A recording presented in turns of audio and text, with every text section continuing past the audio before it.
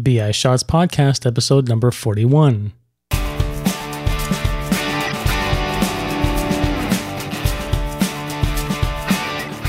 Well, hello everyone, this is Michael Ivaliotis, and this is the podcast devoted to the world of LabVIEW.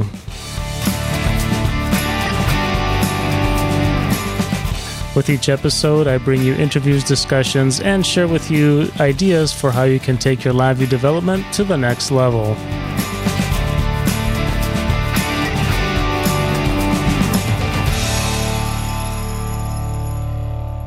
Well, thank you all again for joining me on this episode of the VI Shots podcast.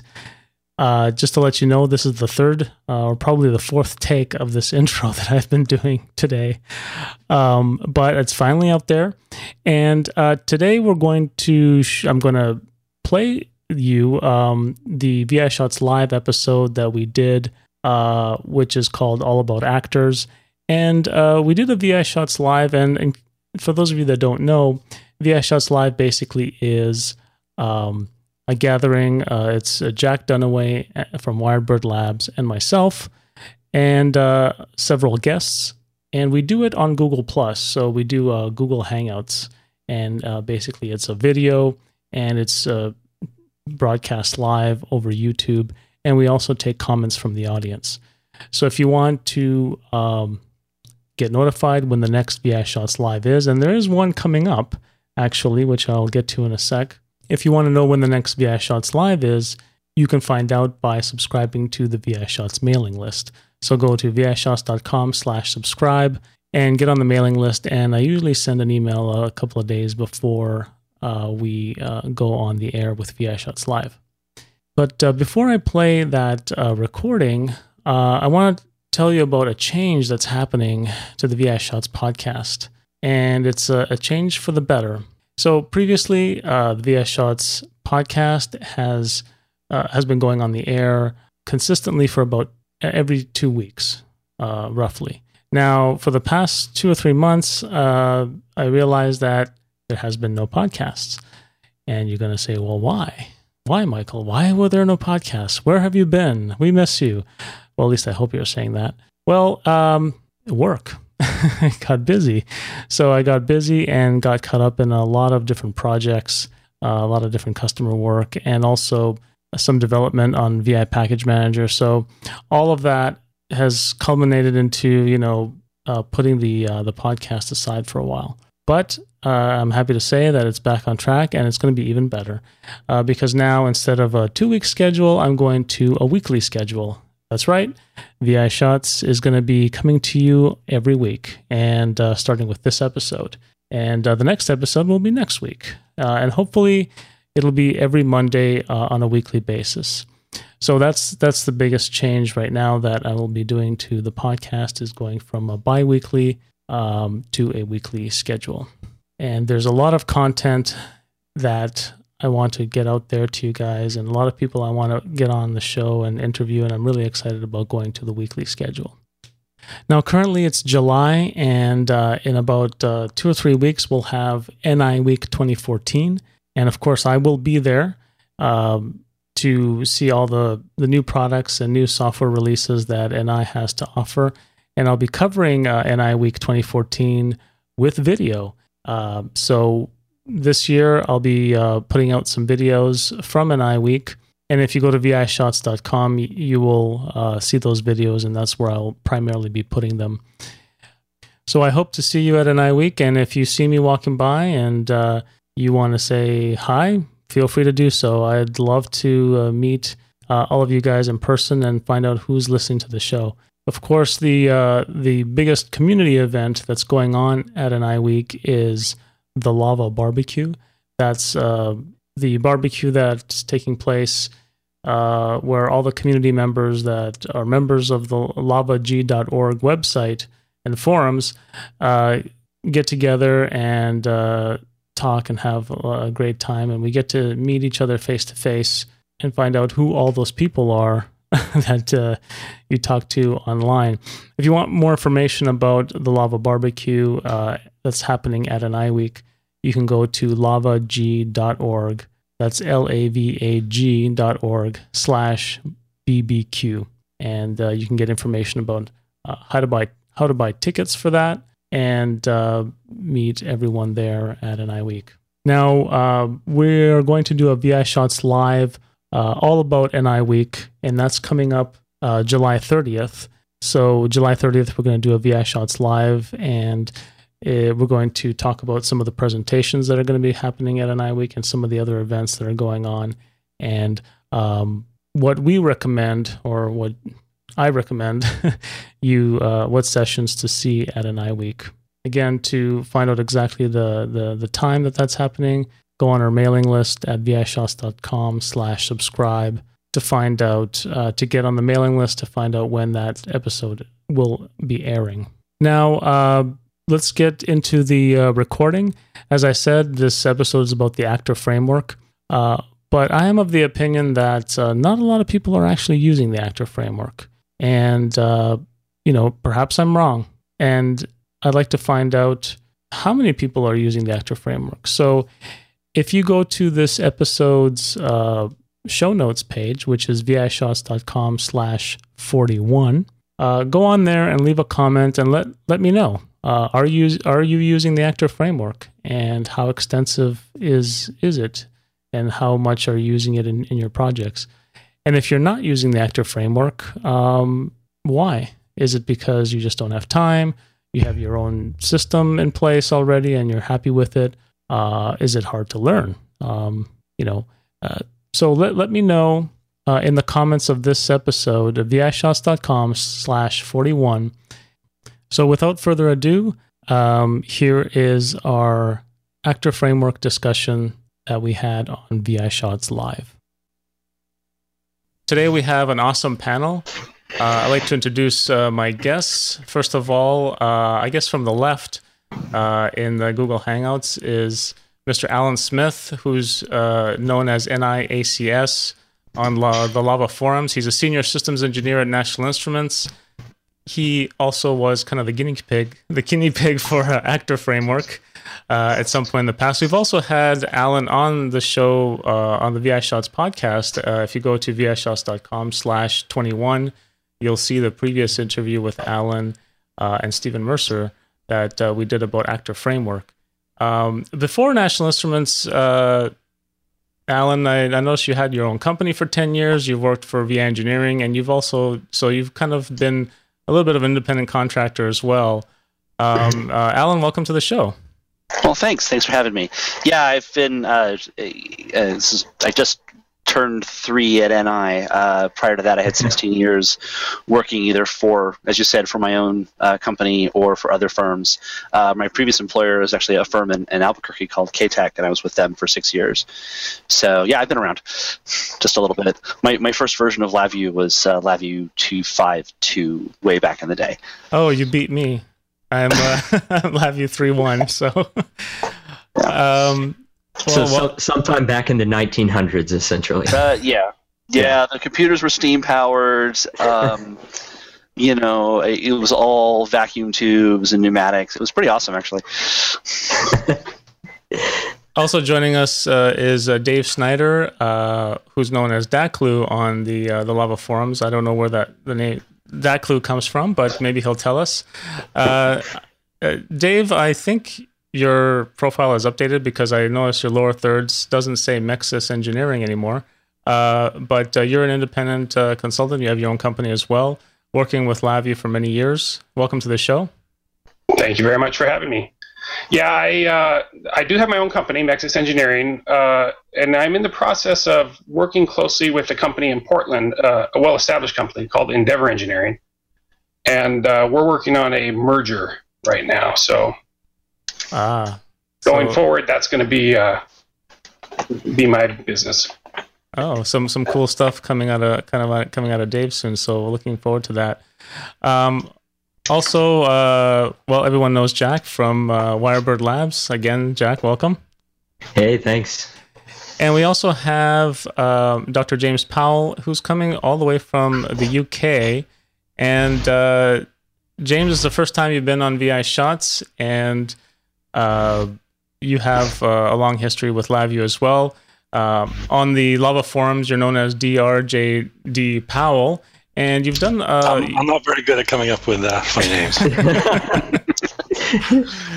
And you've done a lot of. You've contributed a lot to the LavaCR, the code repository, SQLite LabVIEW, messaging.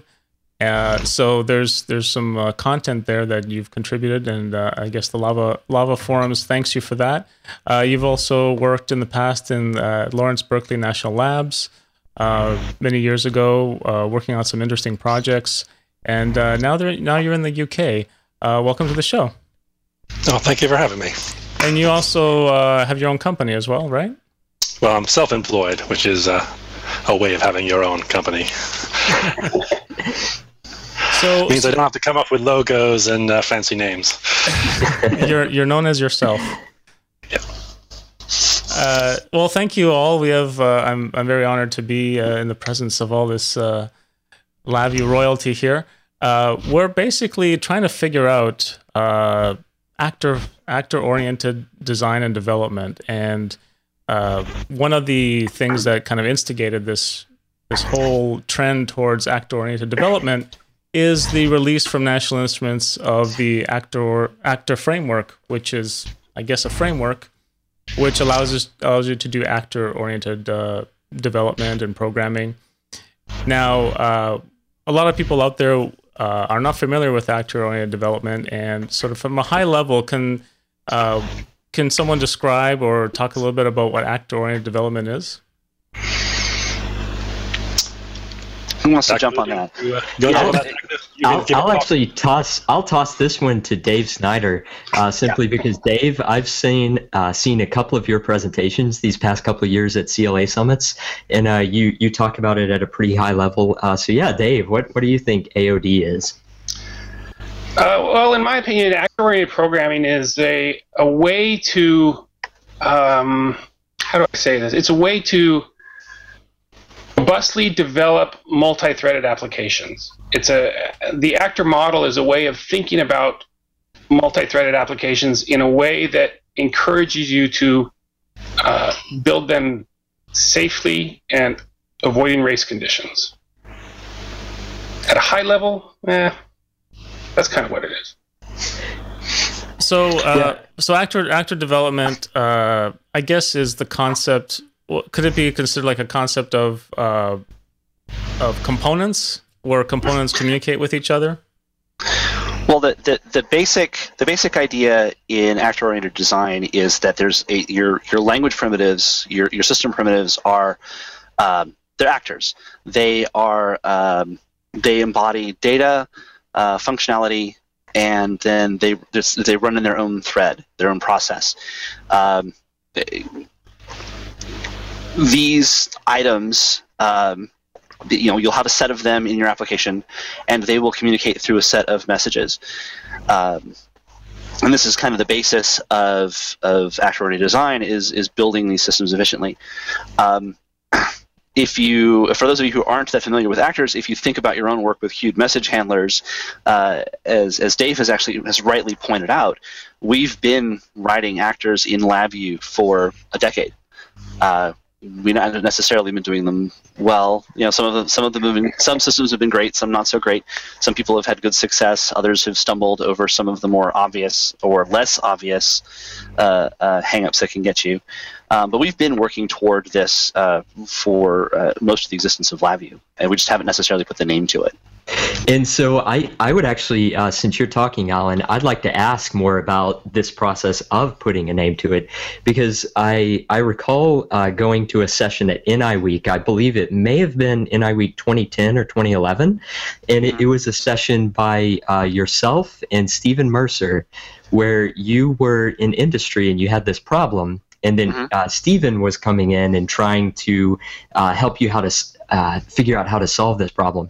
And this is, if I were to put a point in time on when the word actor first came into our vocabulary as LabVIEW developers, it might have even been your session. Can you tell us a little bit about that session? Do you recall? There have been so much of what I do is in my role here at SE is to talk to people. I'm trying to recall my timeline, and it would have been the very first presentation on Actor Framework would have been 2011, and I think that was strictly Stevens. I think I was in the audience to support him, and then we did a joint session in 2012. I may be getting my timeline wrong here, but yeah, that was the rollout of Actor Framework. That was around the time. So like the first releases to community were in 2000. I think it might have been 2010, 2011, somewhere in there. It is hard to remember. But yeah, I had been, and this kind of goes to what I was saying earlier, I have been, in the course of my LabVIEW development, working toward, I was writing actors before I knew what the term was. I had queued message handlers sending messages, and I was dealing with the concurrency problem. I had used a number of tools to make that process easier, including the old Invivo Goop toolkit. Was probably my most successful pre-Actor Framework effort to write actors was based on that, and I had been wanting to get away from the third-party toolkit just because of some customer requirements that I had at the time, and so I was trying really to roll that into just straight up LabVIEW, and I had recently moved to Austin at that point, and had presented at the local user group on one of my attempts to do that. And Stephen had approached me and said, that design is the bane of my existence, which led to he and I collaborating. And I had a specific industry problem. We were making it was actually a battery, one of the early smart grid battery systems, and I was doing some of the early design on that. And Stephen and I got together, and he laid out his ideas for Actor Framework, and mostly my early role was in vetting those ideas and satisfying for myself that would scale, that we could build a real system out of that, and right. That was sort of the genesis of it. Yeah, I do recall now more of this presentation. It was Stephen's presentation, and he ended up asking you so many questions in the audience that it almost became a co-presentation because you were talking about the system that you had been co-developing together. So I can agree with the thing that you said, is that we were doing it even prior to calling it actors. However, the fact that you guys were able to present this term actor, which is a word that we're all familiar with just with the English language, however, it's new in the lexicon of like LabVIEW programming. We now have this term that we can Google, and you can type in actor programming and then find a whole wealth of resources that are in addition to what we've already been doing. So I see that kind of as a turning point, at least for me personally, when you guys introduced this new word to characterize this practice that we'd already been doing. James, can you talk a little bit about that? Like when you first learned this word actor and your transition from where you were to where you are now? Well, my background coming towards actors is really towards from having many times to do some kind of parallel process that was in charge of like one piece of equipment and had to have some kind of active life of its own. And I would go through various ways of communicating back and forth with it. The first one was very much using VI server and was very kind of crude. And I gradually moved towards moving queues. And I actually developed something I just called a parallel process. That's all I called it, parallel process, as a framework for doing actor-like things. And then when I learned about the actor framework, I just stole the terminology lock, stock, and barrel because it's basically the same thing. I don't know if you can steal something that was actually in the CS literature before any of us were working in our careers. So I think stealing is probably the wrong term. But anyway, I realized I was already working towards that kind of thing. Understanding the idea of having a single queue to a process.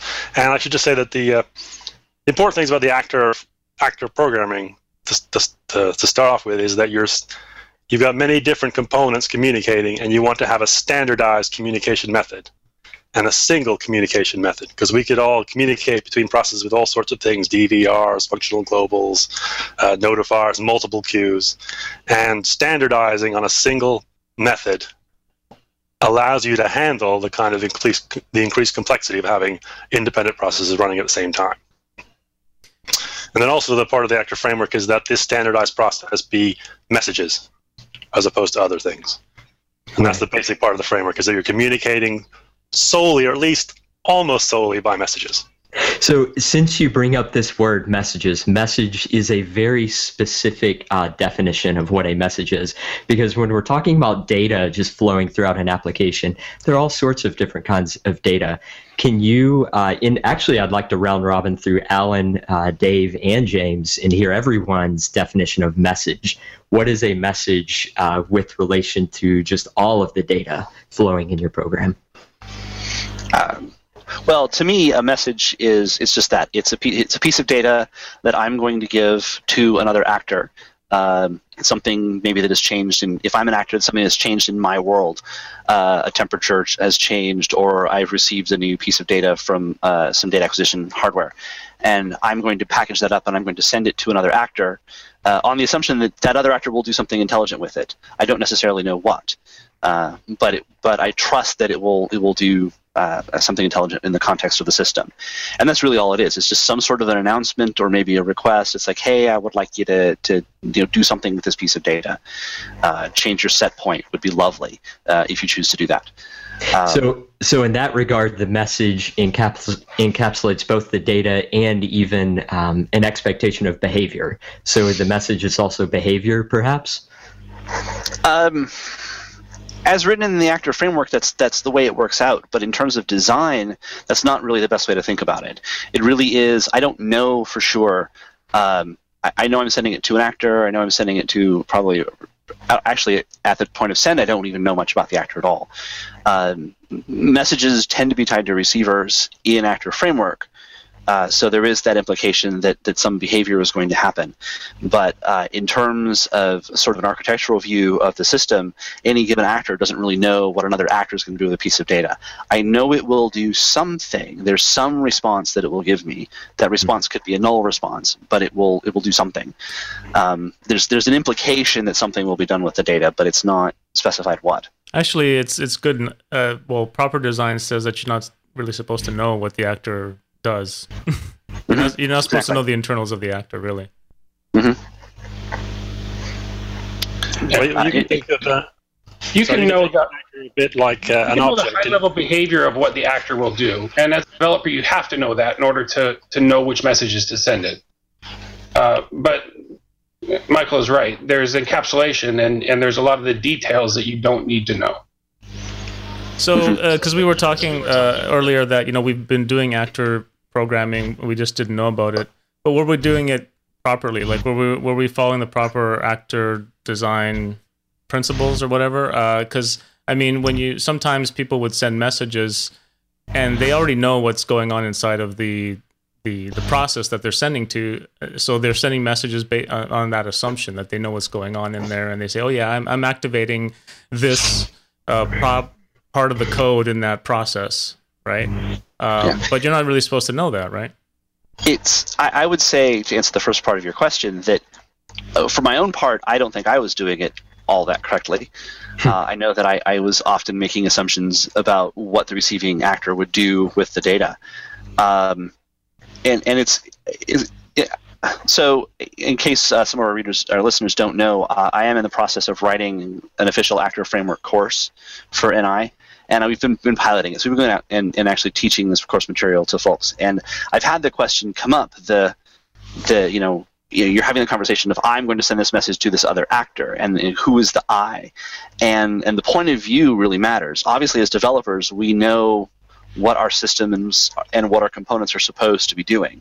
And so it can be a real struggle for some of us, more so than others, depending on time of day and how much sleep I've had, to pull that apart. So I can say, yes, this actor sending this message does not get to know or make any assumptions about what's happening in this other actor, except that I, as the developer, do actually know.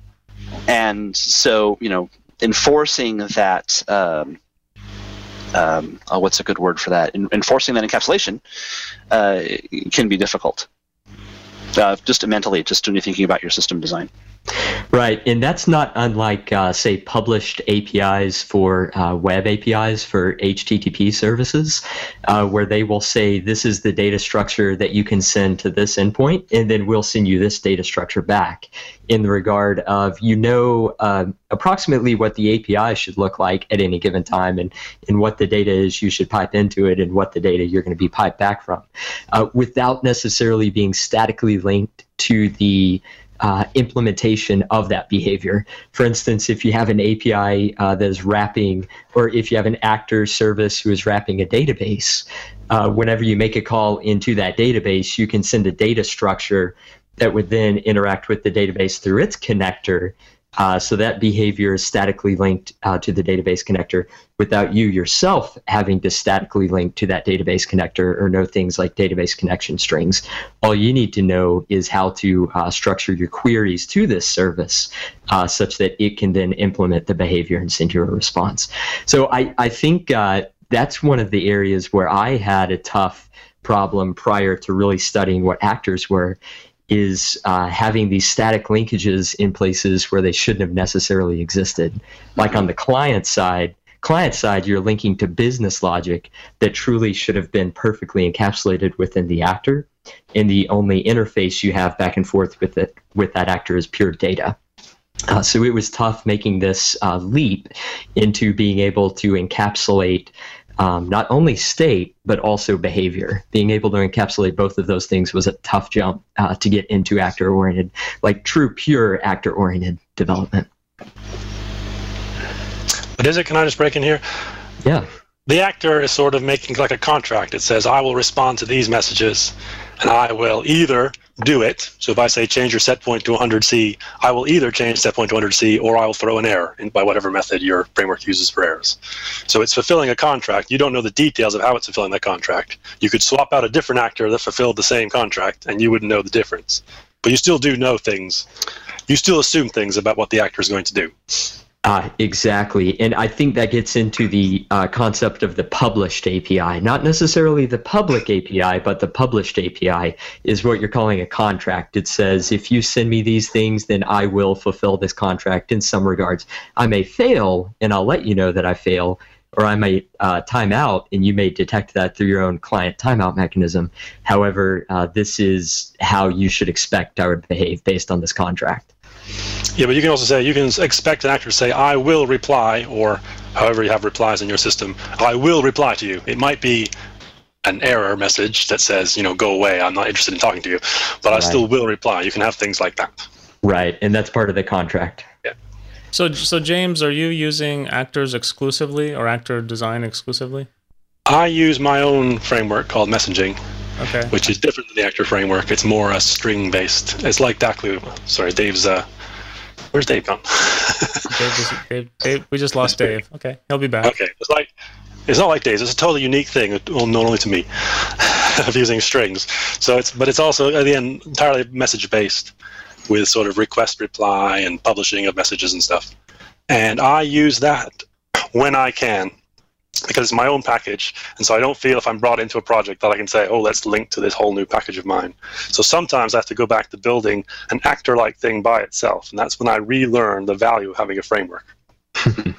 Because you run into all sorts of bugs. You go, oh yeah, this kind of bug and this kind of race condition, and oh, I've got to rework it because of this. And how much easier it would be if I could just use my old template. It would have been 5 minutes. And I just spent 40 hours recreating that. That was a lot of fun. Yeah. Yeah, it's worth pointing out that there are. I mean, the three of us. Dave's got his own mechanisms as well. James has his system that we use, obviously, and I say this as an advocate for Actor Framework. AF's a tool.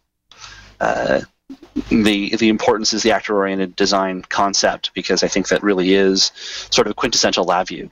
And I think what you have here are three different individuals who have approached that problem and developed something that works for them in their contexts, but we really are doing essentially the same kind of work. So Dave's back. We got him. Can we hear him? Or can you hear me? Yes, I can hear you. Okay. So I was just asking James. I'll ask you the same question. So how much are you using actor-oriented development in your applications, or do you have your own actor framework? I don't have a framework. I have a methodology, I guess. I call it Agile Actors. And I don't have a framework because the framework, whenever you use a framework, there are compromises that you make. And I haven't found a compromise that works for all my clients. So I essentially build my actors from scratch, and I've developed a method that I can do that easily and quickly, and there's not a lot of overhead to it. One thing I do use is a common messaging system, and that is LabVIEW. So, but even that is really independent of actors in general. So LabVIEW is something that you developed to communicate between your actors?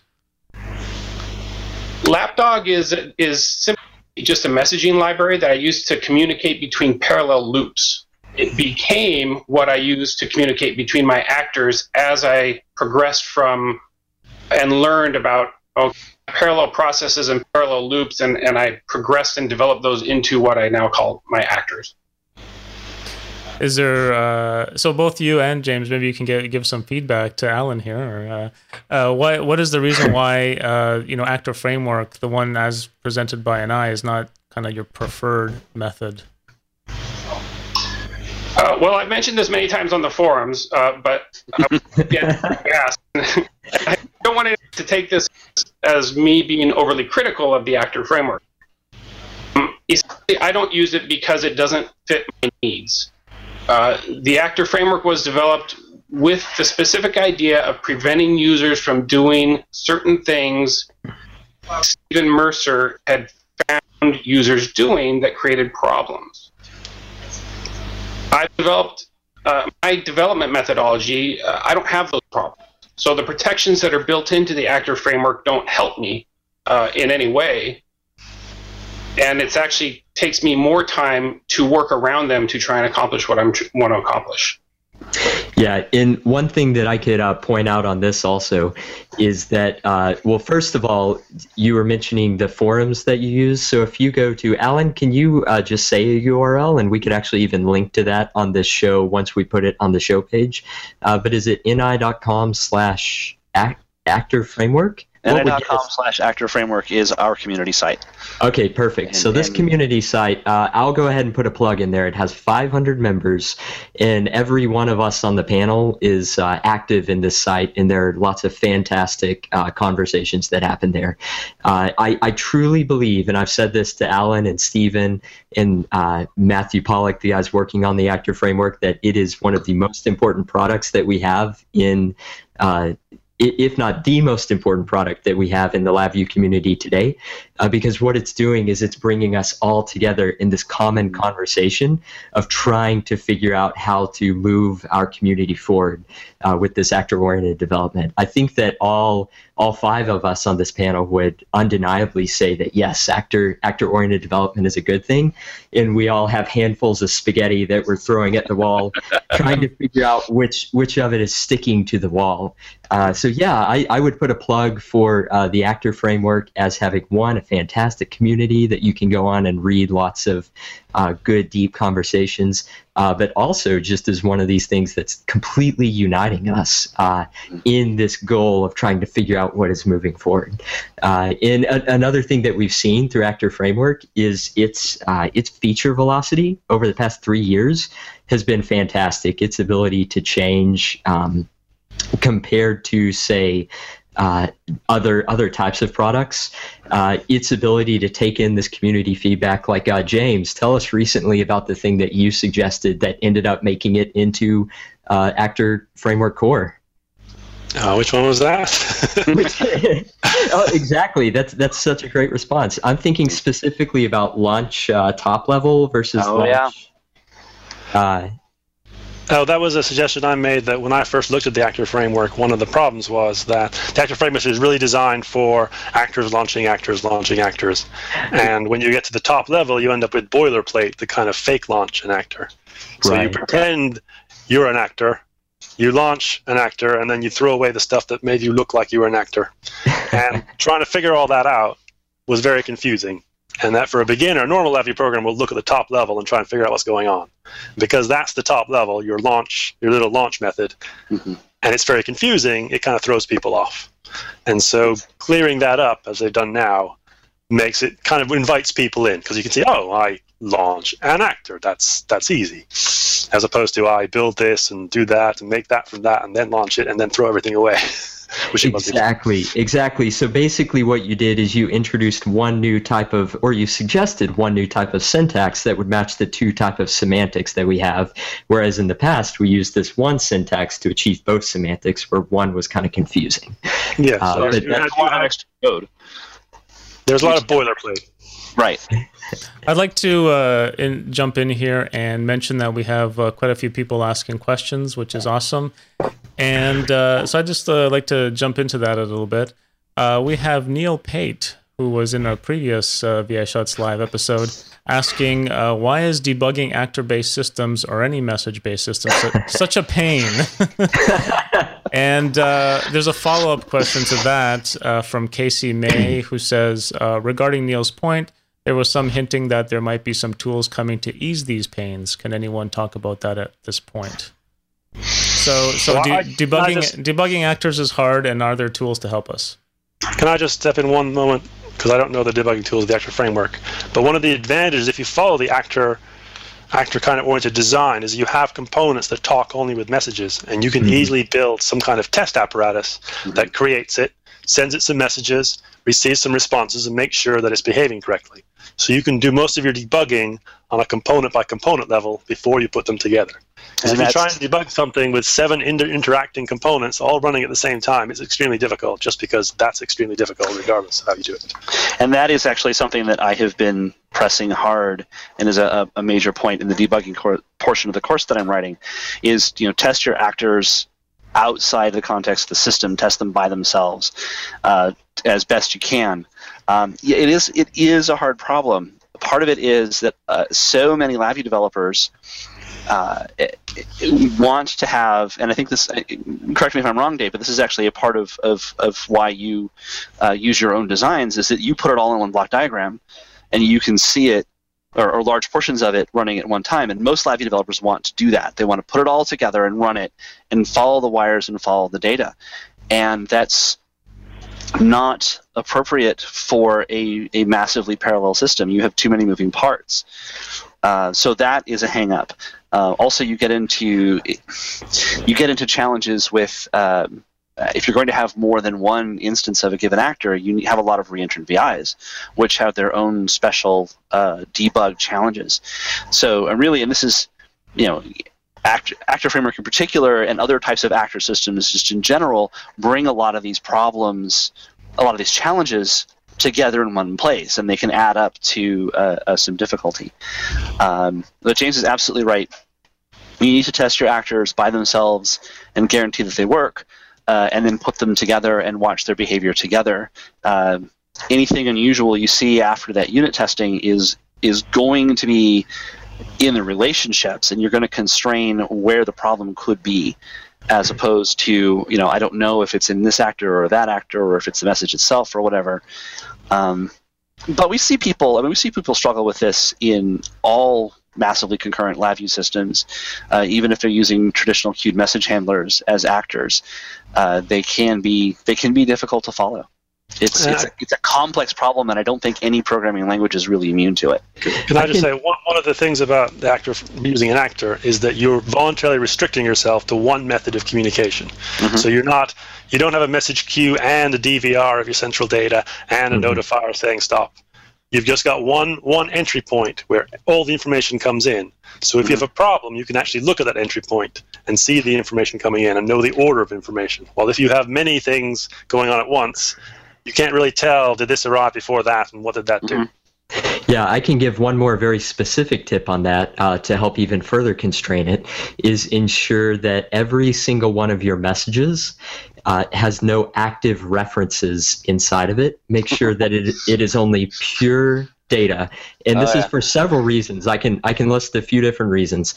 Number one, when you are shipping a reference from one place to another, that reference is very likely some type of an active object, like a queue, for instance. A queue is a sort of active object, and by leaking this abstraction, what should be an abstraction contained within one actor, leaking it into another actor,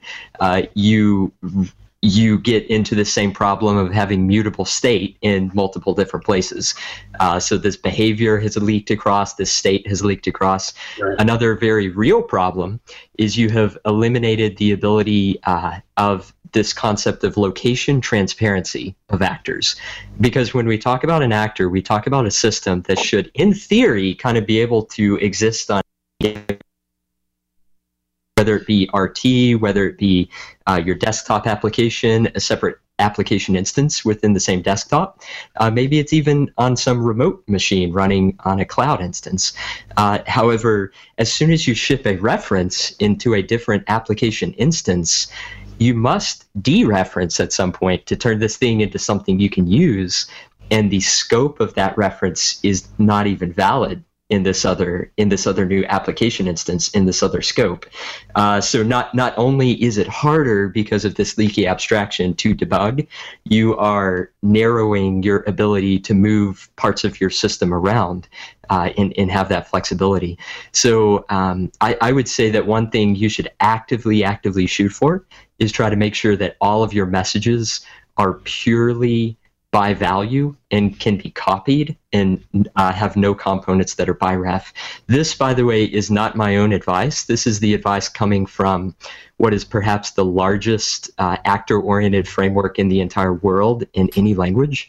It's a framework called Akka. You can Google AKKA, Akka.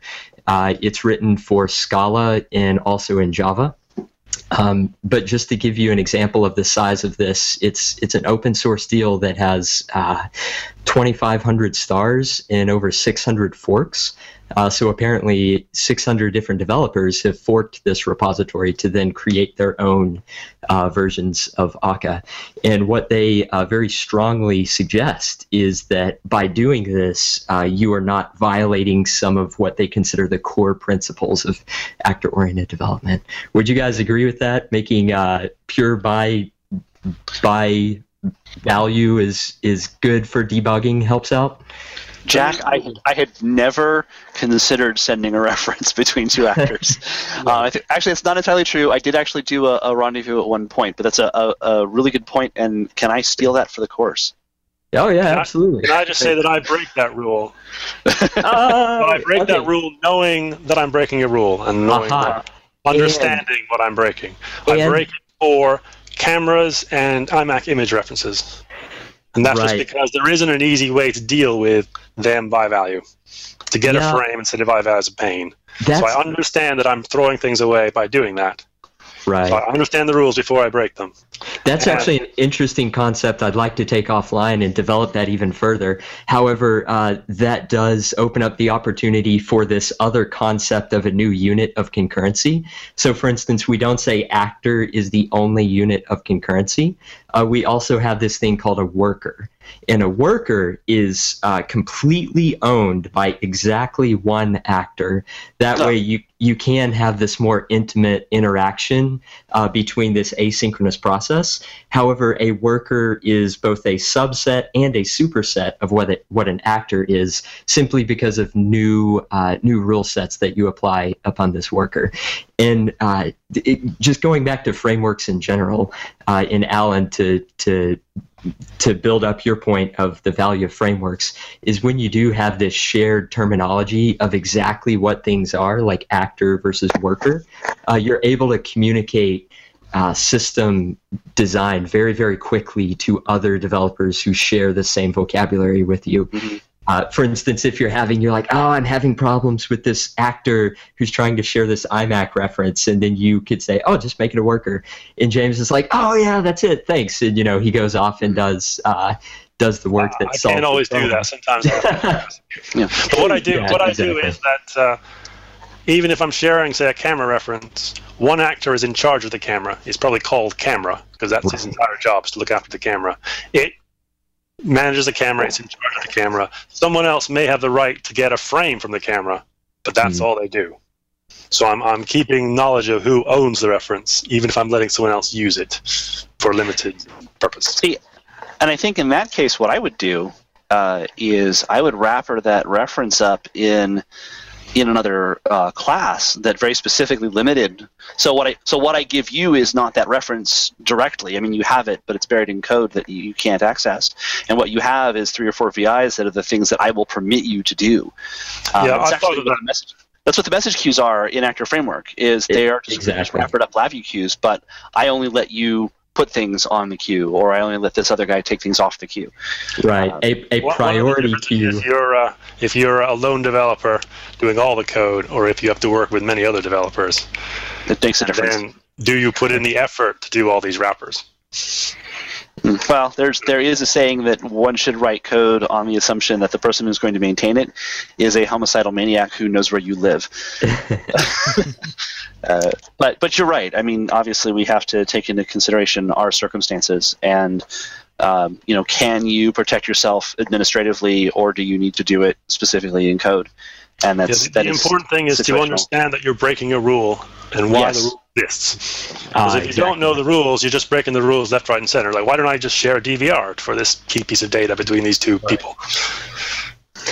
Exactly. Knowing what the trade-offs are, you're able to intelligently figure out where you trade off. Yeah. So let's move on to the next question. Can I say one more thing on debugging before I move on? And that is just a last tip, and real quick, and then I'll go. The desktop execution trace toolkit is or should be your close personal friend when you're building these systems, especially if you're using generate user trace as a way to follow data moving around your system. So I've been getting that advice a lot from people that I trusted have been using it, and I've been starting to use it myself, and I can't recommend it enough. So moving on. So you mentioned that breaking some of the rules is not good, and we should avoid that. So what are the rules with actor-oriented design or development? The first is don't share references. Don't share references. So there are certain things that actors can do, right? Actors can create more actors if they want, right? Mm-hmm. So actors can create more actors. They can send messages to other actors that they know the address of. And they can designate what they're going to do with the next message they receive. Apparently, and these are axioms that are been published online of what an actor is, but what that really doesn't tell me everything I need to know about what the rules are. Is that all that I can do with actors? Well, you have to realize that the point of frameworks like this is that you're having limits in order to simplify your complex problem of many interacting components. So you're accepting limits, doing things in a standardized, simple way, so that you can gain benefits in understanding your complex system. And benefits from, I guess, seeing at a high level that you're treating this as this one entity without necessarily knowing what's going on inside. And that way, I guess you can keep it decoupled from other actors, other components. It's coupling a cohesion. The actor is a cohesive unit, relatively low coupled to other actors. Yeah, I would say that the primary purpose of an actor framework, anybody's actor framework, is mostly to enforce that cohesion and those communications rules. What happens inside the actor is up to the designer of the actor. What happens in actor core stays in actor core is how I like to put it. So you can do whatever you need to do to get your job done. You assign responsibilities to an actor when you're designing your system, and then you add whatever methods you want to handle data coming in from the outside world. You can add helper loops, the workers that Jack was talking about, to an actor to solve specific problems. Dave's presentations had a really nice discussion of different kinds of helper loops, metronomes, or user interface loops, or what have you. So whatever you need to do inside of an actor to do the work of that actor is fine. Where your framework is going to constrain you is in that messaging between your actors. And Dave actually made to his presentation, and I'll let him talk to these, he brings up 2 principles of messaging that I think are pretty critical, and we've touched on them briefly, to understanding how those messages work and how you should expect them to work. Dave, do you want me to mention them, or do you want to take it over since it was your presentation? My presentation a long time ago, so kick it off and I'll fill in the pieces. Okay, well, the first principle, for that first rule, is that a message is it's an announcement or a request. It's never a command. I'm going to tell you that I would like to set point and change, or I'm going to advise you that my own state has changed in some way. I'm going to trust that you'll do something intelligent with that information, but I don't necessarily know what. And we talked about that earlier. And then the second, of course, is that the receiving actor can respond to that message how it wants to. It's self-deterministic. It will take that data and will hopefully do something intelligent, but it really is up to that receiving actor. And these are things that you have to keep in mind when you're building out your system, because that really defines in any actor system how your actors talk to each other. You can get into real trouble. Actor Framework supports reply messages. Most other frameworks allow for them in some way, but you can get yourself in real trouble with a message where I'm going to tell you to do something and I'm going to wait for your response. So you really want to have that, here's an announcement, I trust you'll do something useful with that information. Mm-hmm. So, Alan touched on a couple things there. The second point is really getting into the independence of actors, and it's important to understand that each actor is entirely independent and self-deterministic. And what I've seen in a lot of QSM, traditional QSM designs, is one loop or one actor, one process directly controlling or expecting to directly control another process. And in reality, that just often does not work very well, and it doesn't scale very well. So this whole notion of each actor being completely independent and each message being a request is an important aspect of being able to build complex concurrent systems and have them perform reliably and robustly.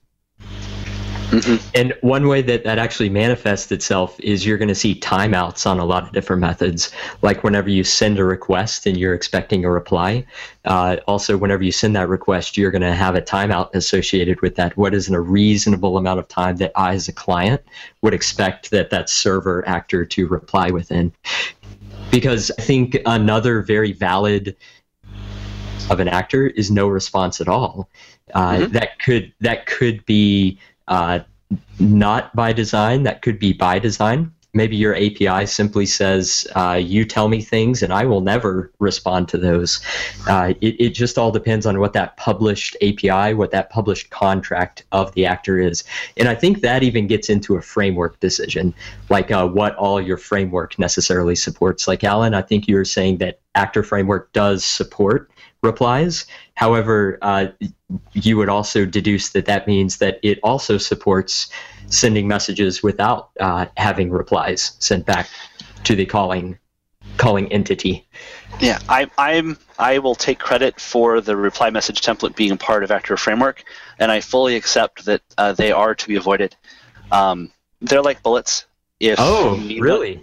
Yeah, really. The preferred model is that Actor A is going to send a message to Actor B, and then Actor A is going to go about its business, and it's not going to wait for a message to come back from B. It will accept a message from B. It'll accept a reply, but it's not going to wait. Can I just break this? That's our preferred model. What you're talking about there is asynchronous, where I wait yes. to reply. Exactly. You an asynchronous reply, where you say, here, do this, and send me a message back when you're done. Absolutely. Exactly. Those synchronous messages carry hazards, mostly having to do with deadlock or performance. There are times when they are unavoidable, and that's why AF supports them, and that's why I think they probably need to be a part of any Actor Framework, anybody else's Actor Framework. I'm working with some customers who are using Actor Framework with TestStand, and TestStand is a procedural test stand sequences are procedural. They talk to a piece of a piece of code, and they will wait for a response. So you have to have a reply message for those. But if you're not working in that context, I would avoid them. If you need them, nothing else will do. But if there's a better way, if there's another way to do it, it's probably a better way. If I see timeouts waiting for a reply, that's going to be a code smell for me. In my framework, I have I can send a reply. Replies is central to how it works. I can send it and then get an asynchronous reply, and I have a method that actually will time out an asynchronous reply. So I can send a message, say, if you don't send me a message back in 10 seconds, I will get an error message instead. And then I go off and do whatever I want. And if it doesn't come, then I get the error message, and I can trigger what I need to do because I didn't receive the reply. Right. So it's possible to do reply messages with timeouts fully asynchronously. Right. Going back to Akka, they have two different semantics. One is the ask, and then one is the tell. Tell is simply where you say, I'm going to send a message, and I don't expect a reply back. I'm simply telling you something as an actor. The ask, there are two flavors of that. There's the synchronous ask, where it builds that ask method for a async ask, which is I'm going to go ahead and I'm going to give you this information, but I'm going to go do my own looping stuff while I'm waiting for that reply, which is going to roll back in asynchronously. And I think that's what you were saying, Alan.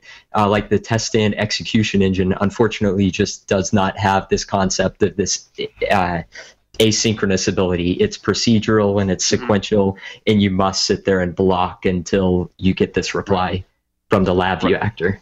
Yeah. Right, and it's that blocking that I would very much want to avoid.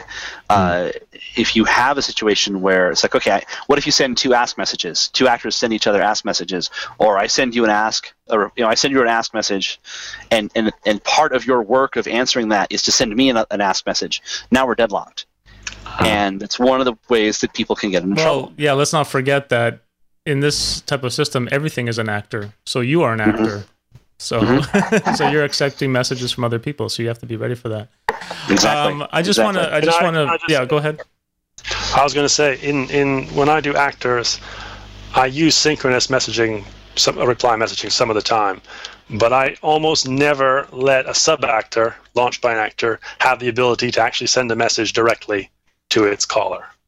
So it's impossible for the sub actor to ever actually do a synchronous, to ever actually send me a message other than in reply to a message or in some kind of published information. And so that's how I avoid that. The sub actor doesn't know about its caller, so it never really can actually do a command response to it. It doesn't know about it. It just receives commands and replies to them. And so that's a convention, or is that enforced by the compiler? Will it actually break? It's not enforced, but it's the convention. So the whole API is designed towards that. Right, right, exactly, and that even gets towards the question, like, we've all got these handfuls of spaghetti. How are we gonna find which one of these things end up sticking? And actors can send messages to themselves. And that's where it gets interesting. That's a good question. So I generally discourage actors, or I don't do it in my own programming, but in the actor model, that is certainly possible. Yeah, and again, I think that's a convention. I think that's where you have to just agree on, in the context of whatever framework it is we're talking about, whether we're talking about actor framework or agile actors or Featherweight or Lapdog or James, your messaging library. The question is, what are the conventions? What do we want to say? Can I just say there's a key difference between a message and an operation that you might queue up. So a lot of queued state machine structures are actually queuing up operations on themselves. So do this part, then this part, then this part. And when you send a message, inherently other people can send you messages at the same time. So you're going to have messages that interleave with each other. So if you start sending operations are little bits that are not themselves atomic, that have to have another operation right after them. So they do this little part, and in that part, this must happen next. You can't put that on a message queue because you've got many writers, and you'll end up with little race conditions.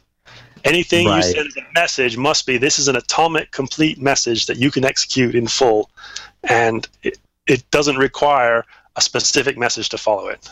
Exactly. And again, that's the framework. What does the framework allow? Does it have this separate concept of an incoming message queue and then also a separate job queue, or you might say operation queue? So a lot of designs of so-called QSMs mix that they use the same queue for both. Right. They're conflated into the same. And in that case, of course, if you want to trigger additional jobs or additional operations to happen, say, from one message, then you must have this concept of self-enqueuing. However, if you do have this one level of indirection of one message being able to trigger, say, 3 job queue or the operation queue, then you don't necessarily have to have the concept of self-enqueuing messages. There would not necessarily be this desire to send yourself messages simply because you can enqueue jobs to maintain your local operations. You can still do messages, but you have to think about it. You can't just willy-nilly put in everything. Right. And the big problem with operations is if you put do A, do B, do C as a queue, then 99.99 times out of 100, those will execute 1, 2, 3. But very, very rarely a message will happen at the same time that gets right in the middle, and you do A, some other thing, B, C, and that causes you a very rare bug that you'll never be able to debug. The concept even of atomicity and transactions, that's a good topic altogether. Yes. So we've got one. Like to bring up the concept of an ACID database, atomic, consistent, isolated, forget the durable part, and durable, as applicable to actors. Because you got to think about consistency and isolation and atomicity. Exactly. So I'd love to continue discussing actors and isolation and communication and all this awesome stuff, but unfortunately we're at the end of our 1 hour, which has just flown by. It has. I'd like to thank our guests, Alan Smith. Thank you for joining us. Thank you for having me. I'd like to thank Dave Snyder. Thank you very much. And I'd like to thank Dr. James Powell. Oh, thank you. And of course, Jack Dunaway. Thank you, Jack. Yeah, you bet. And just to throw out there, this is a conversation that I definitely don't necessarily want to stop right now. This is a conversation that us 5 on the panel are constantly having on the forums and also in our own private conversations over email. So I would invite all of you in the audience to reach out either privately. To me, I'll throw it out there. I won't necessarily speak for the rest of the panel, but also join in on the actor community. There's lots of good conversations going on. And again, that's ni.com/actor framework. So that is the community where we're not only necessarily talking about purely actor framework, NI actor framework, but just actor-oriented concepts in general. So I'd encourage everyone to continue this conversation. Let's not stop here. Oh, yes. Definitely not. Yes, thank you. And actor-oriented development and design is high on my list of topics to learn about and use more in LabVIEW. Thank you. And again, a reminder to all, if you want to send feedback, send on the show or about any future topics you'd like us to get experts on and talk about, send email to feedback@vishots.com. Of course, join the mailing list at vishots.com/subscribe. And all our archives, video and audio, are available at vishots.com/live, so you can listen and watch back everything that you've missed. Again, thank you all, and bye-bye. Well, that's the end of our episode. I'd like to thank everyone for listening, and I would appreciate if you would go to vishots.com/iTunes and leave some feedback on this show, and give me an honest review as to what you think of the show. That's vishots.com/iTunes. Every feedback and comment helps promote the show to a wider audience. Thanks again for listening, and bye for now.